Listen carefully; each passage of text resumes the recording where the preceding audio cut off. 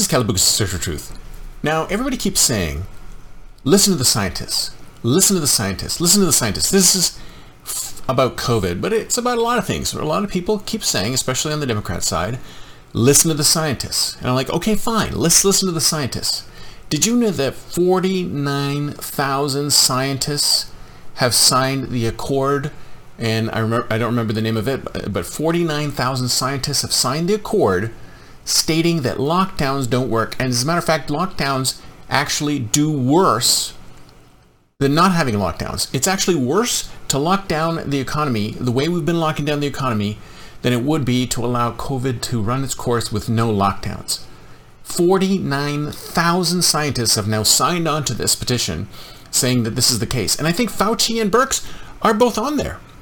Then why, oh why, do we still have petty little politicians from all over the place, especially Governor Hairgel here in California, once again bringing lockdowns in? If you listen to the scientists say that the cure, the supposed cure, which is lockdowns, is worse than the disease. So why would you implement something that's worse than the disease? I'll tell you why. It's pure power. That's all that it is.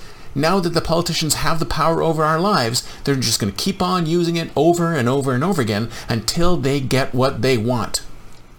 Do you think that Gavin Newsom and his buddies aren't allowed to go into hair salons and have restaurant meals? Of course they are. They're the elite. They can do whatever the hell they want. The rest of us just have to like it or lump it.